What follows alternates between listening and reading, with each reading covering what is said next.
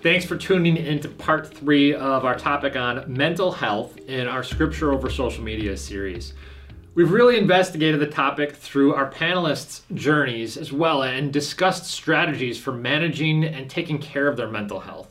And in this final part of our talk, what we're going to do is we're going to consider what personal cross we as Christians perhaps are asked by God to bear in the topic of mental health.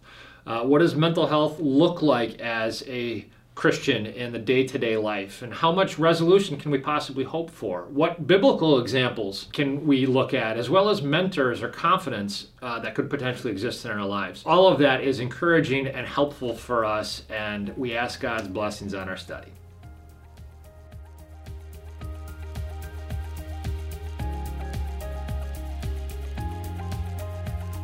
I do remember a young woman when I was preaching once, I was talking about mental health and leveraging it for an opportunity to grow in faith. And I had a young woman who very clearly had a history of struggling with mental health stuff fire a really angry email out to me. She was not a member of our church. She was visiting. She said her mental health is a chemical issue. It's an internal, brain chemistry thing. And therefore, to accuse somebody of a lack of faith in their struggle was damaging and hurtful. And, churches shouldn't do that. She didn't really know me. And I went back and said, yep, I don't disagree with that stuff that you're saying. I said, I think you need to see it as there's a part in this that's my cross to bear. And if I embrace it more deeply, I'll become more Christ-like and grow in faith.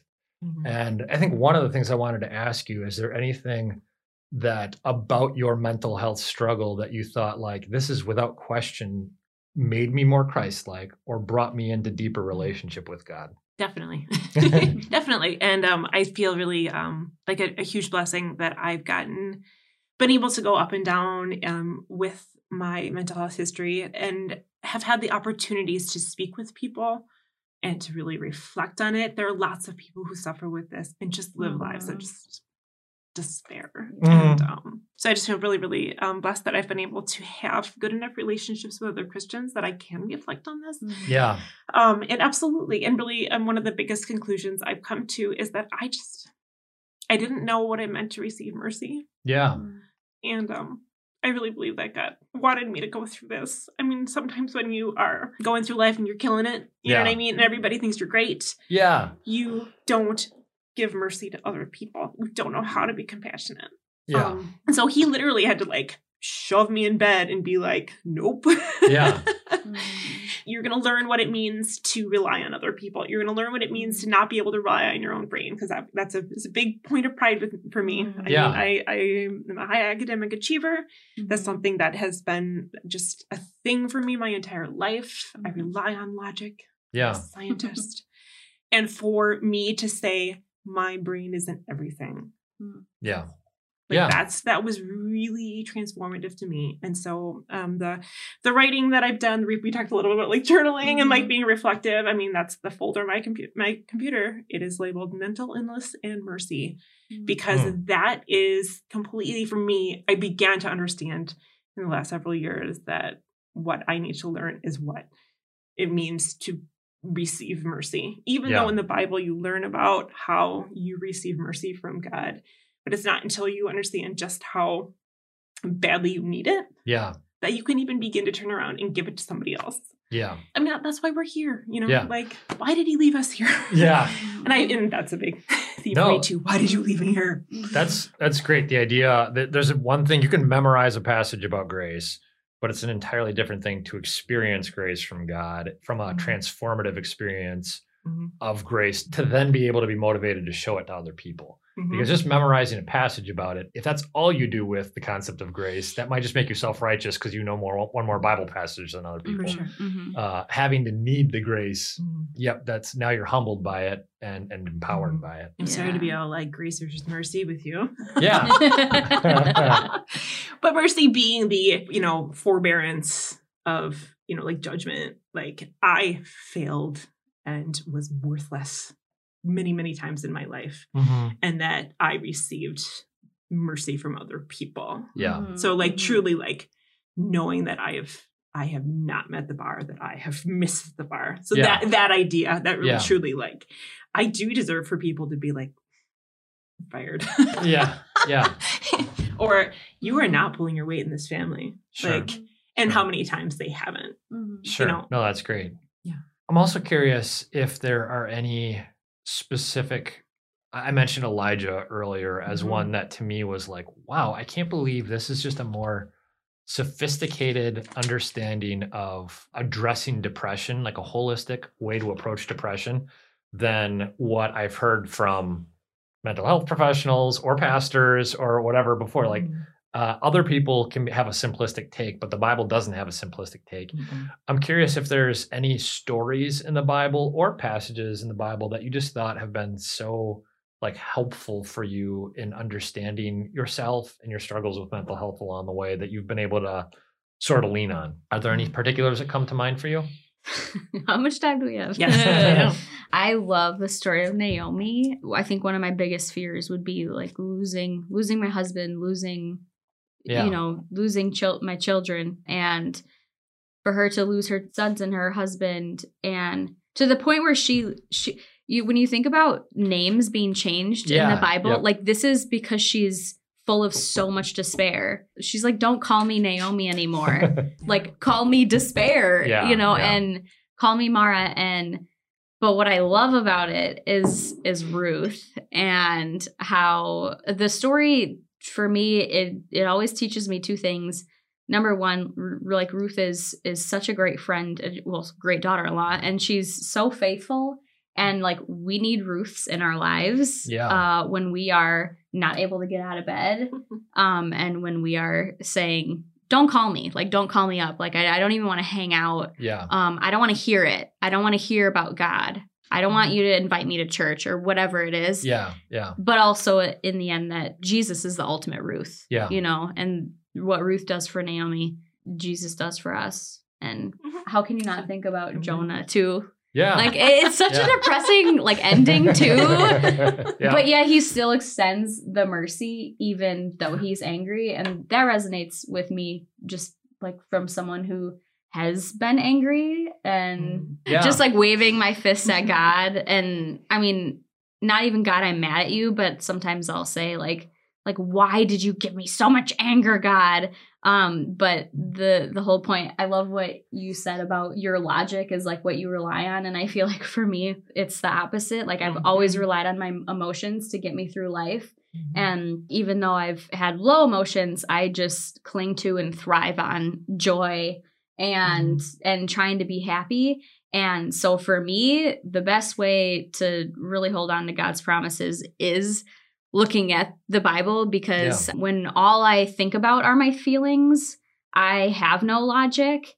And so I've had to train myself, like, how do I become biblically literate? Like, I have to start looking at the stories in the Bible and seeing how God has extended his hand to them. Yeah. I think even though we have two like kind of different approaches, and I knew that about us, we were kind of like we see like kind of from different angles.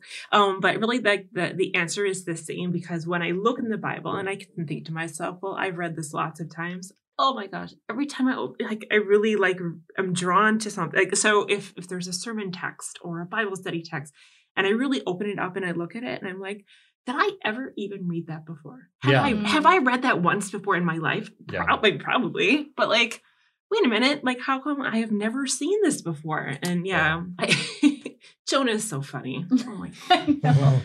So like, but I'm glad it's funny you brought that up, because like I feel that way about like that God had to swallow me up and like spit me out where I didn't want to be. Like, running away from him. Totally be like, I see what you're doing, God. I'm running away from you. Yeah, and he literally had to like make me not be able to like take care of myself, and then I had to go home, and then where I was trying to leave anyway. And so I feel often that I've been thrown up to where I was supposed to be going. So Jonah's great, But the other thing too is, so I have lots of things that. As you can see all these bookmarks. I wasn't trying to look like I was supposed to be like superior. I just had too many ideas. But really like I open this up and I'm just like, I've never read this before. Maybe I have, but just going through the Psalms. I mean, I know that that's kind of cliche, but I mean, really like what David describes That's not Yeah. like, I feel bad today. Yeah. That's like, I am near death because of how sad I am. Yeah. And so, yeah, one of the sections that I like to share with people is Psalm 40, where he says, I wait patiently for the Lord. He turned to me and heard my cry. So just like that first verse reminds me about waiting patiently for the Lord and that he will deliver, and that even the man who knew God so well, like that was his time on earth experience. I mean, then he goes on to describe about being in a slimy pit and being in mud and mire. Like, these are not like, this is like, I feel about as horrible as possible kind of descriptions. And so I could go through this whole psalm. I won't like preach a sermon, but just in verse 3, he talks about, he put a new song in my mouth, a hymn of praise to our God. And so I just really like to be able to share that the experience of having mental health issues for me has been the process of taking out the song I thought I was supposed to sing, the song I had written for my life, and to have something entirely new from God be placed into my mouth. As in, I wasn't going to think of these lyrics on my own. Yeah. Like, these were not coming out of my heart. I'll tell you that much, you know? So that, to get to that point in verse 3, that he put a new song in my mouth. Yeah. It was really, really transformative. Yeah. The Psalms in general, I think are hearing somebody in a very raw way cry out to God, and there's anger in it, and there's seeming like hopelessness in it.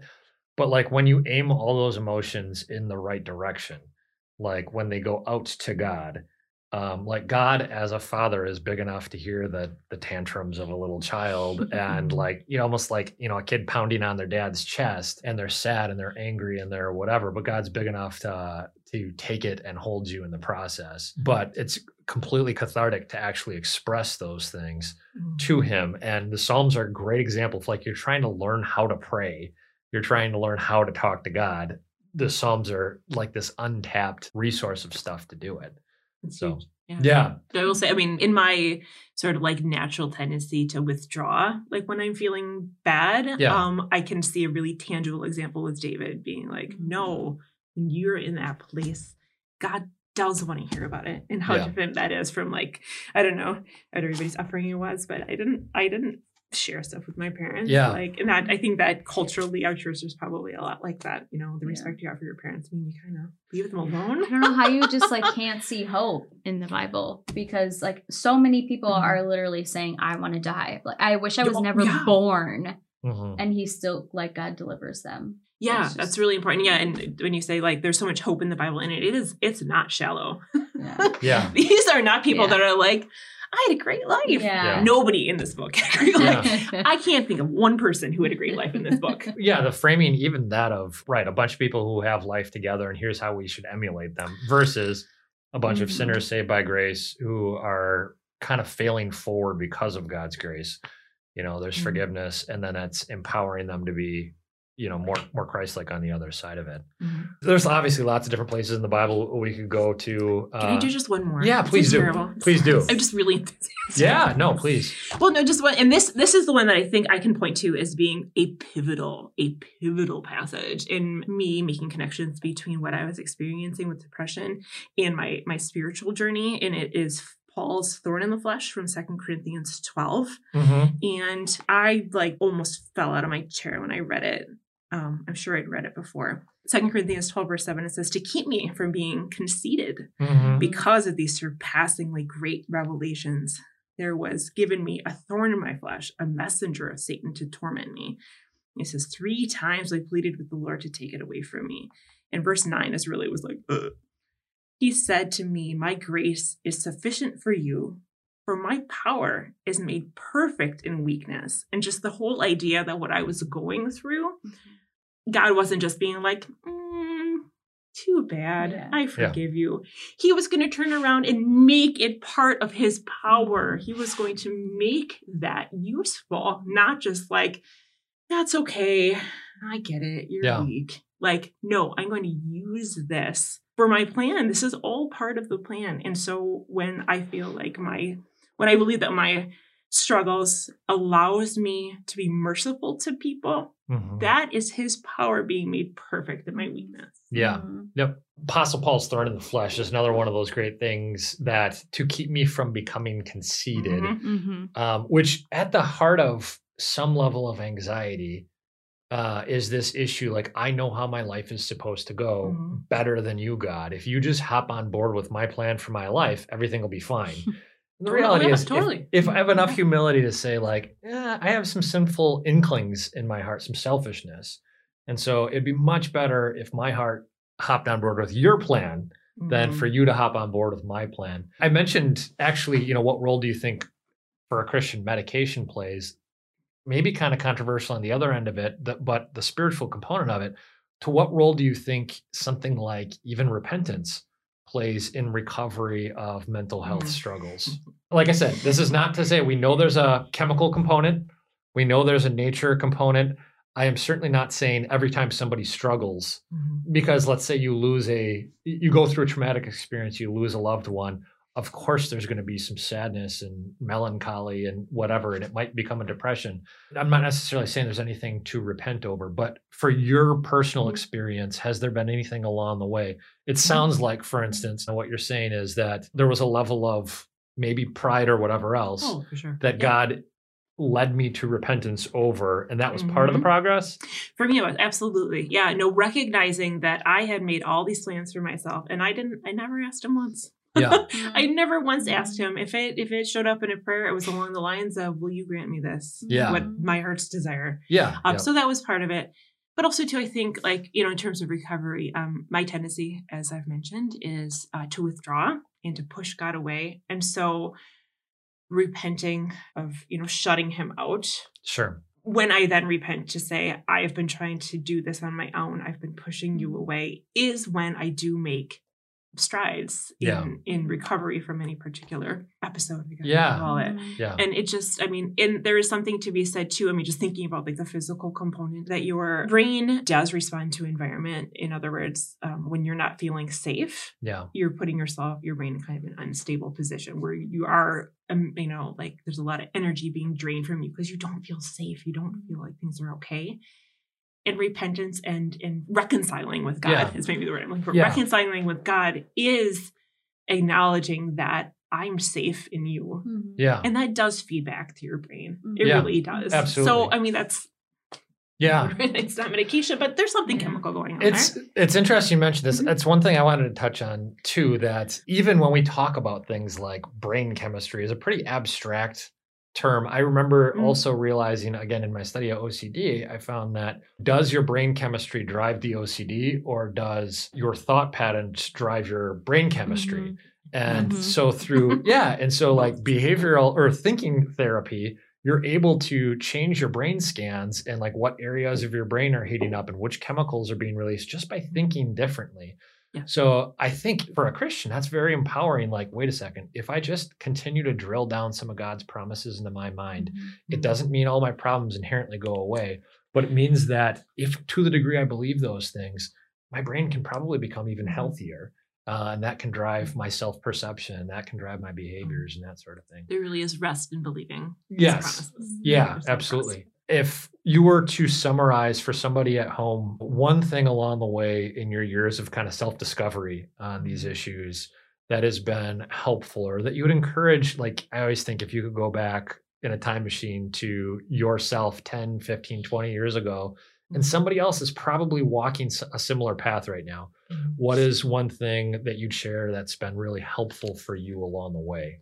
Reach out to somebody. I met Hannah because I was struggling, and my husband, then boyfriend, you can only like listen to somebody so much, but you can't empathize with them if you don't know what they're going through. Yep. And that's when he said, "Hey, I want you to talk to someone." Yeah. And then we met. And I think when I look back at the struggles that I've had, that being in community, like when I was in bed, not able to get out of bed and not going to church, that didn't help, obviously. Yeah. But I think the hardest thing for maybe like pride in mental health is that like it's an invisible illness. Yeah. And so people can't see it. So if you are walking around or if you're wondering like, how come no one's reaching out to me? They can't see that you're not feeling good. That's a great point. So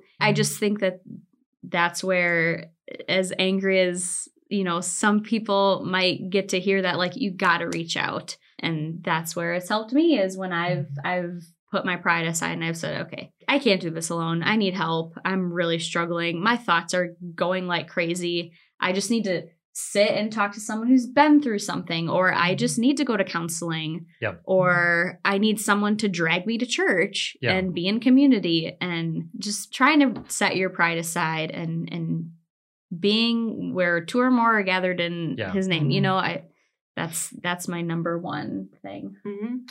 Yeah, that's great. Having safe space where you can present all of your deepest fears and deepest struggles and weaknesses to somebody else from like a fellow Christian. They're also a sinner saved by grace, so they have no reason to ever judge you.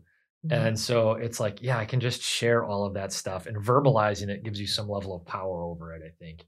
So I love the idea of, a friend who somebody has got to be able to like encourage you to get out of bed in life. And you probably want to be the one that encourages somebody else to get out of bed right now too. So also accepting the grace that God has given you. Yeah.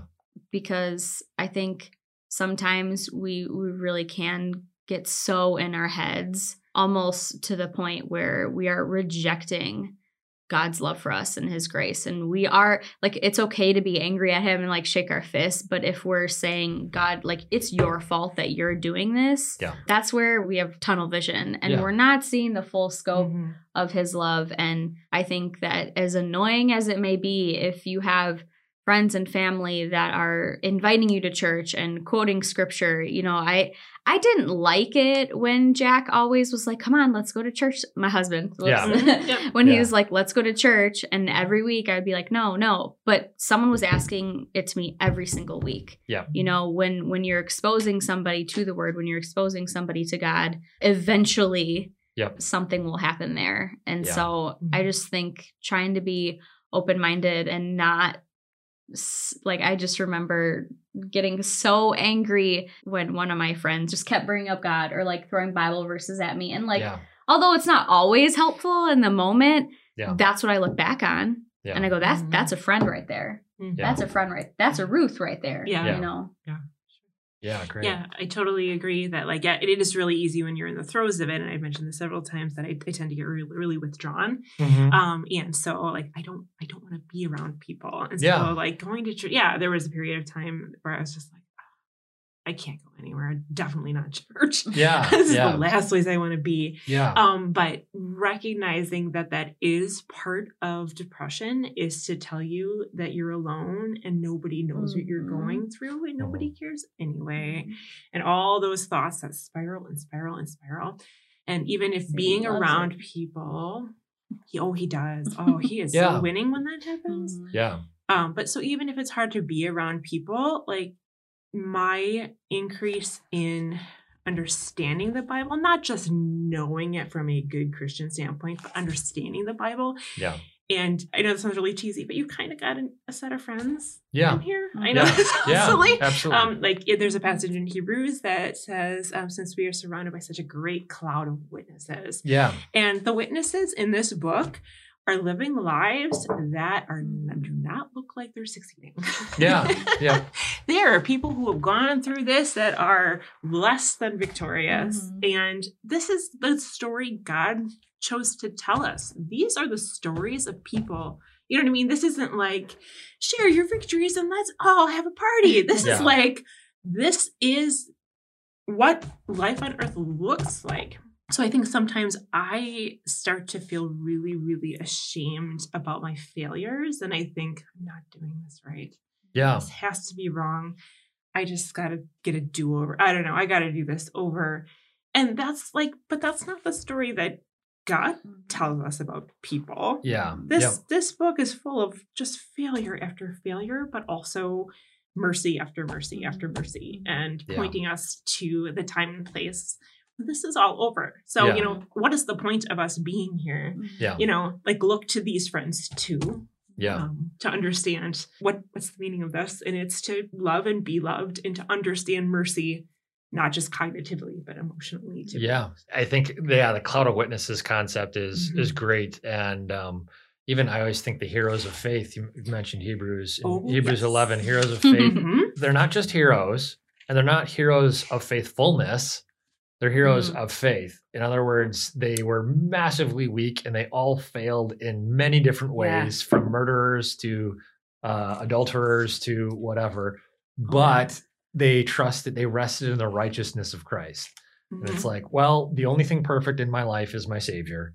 And I can accept that. I can accept myself if I have that, you know, and like that's enough. And there's a level of acceptance of, all my other weaknesses, all my other fears. And you know, I think too that, at least for me personally, when I tend to get the most anxious is when I feel like I'm giving a lot of energy. I think of energy like a finite resource. And I think it's part of the reason God gives us a like programs the Sabbath concept is to say like, you're not God. You're a dependent finite creature.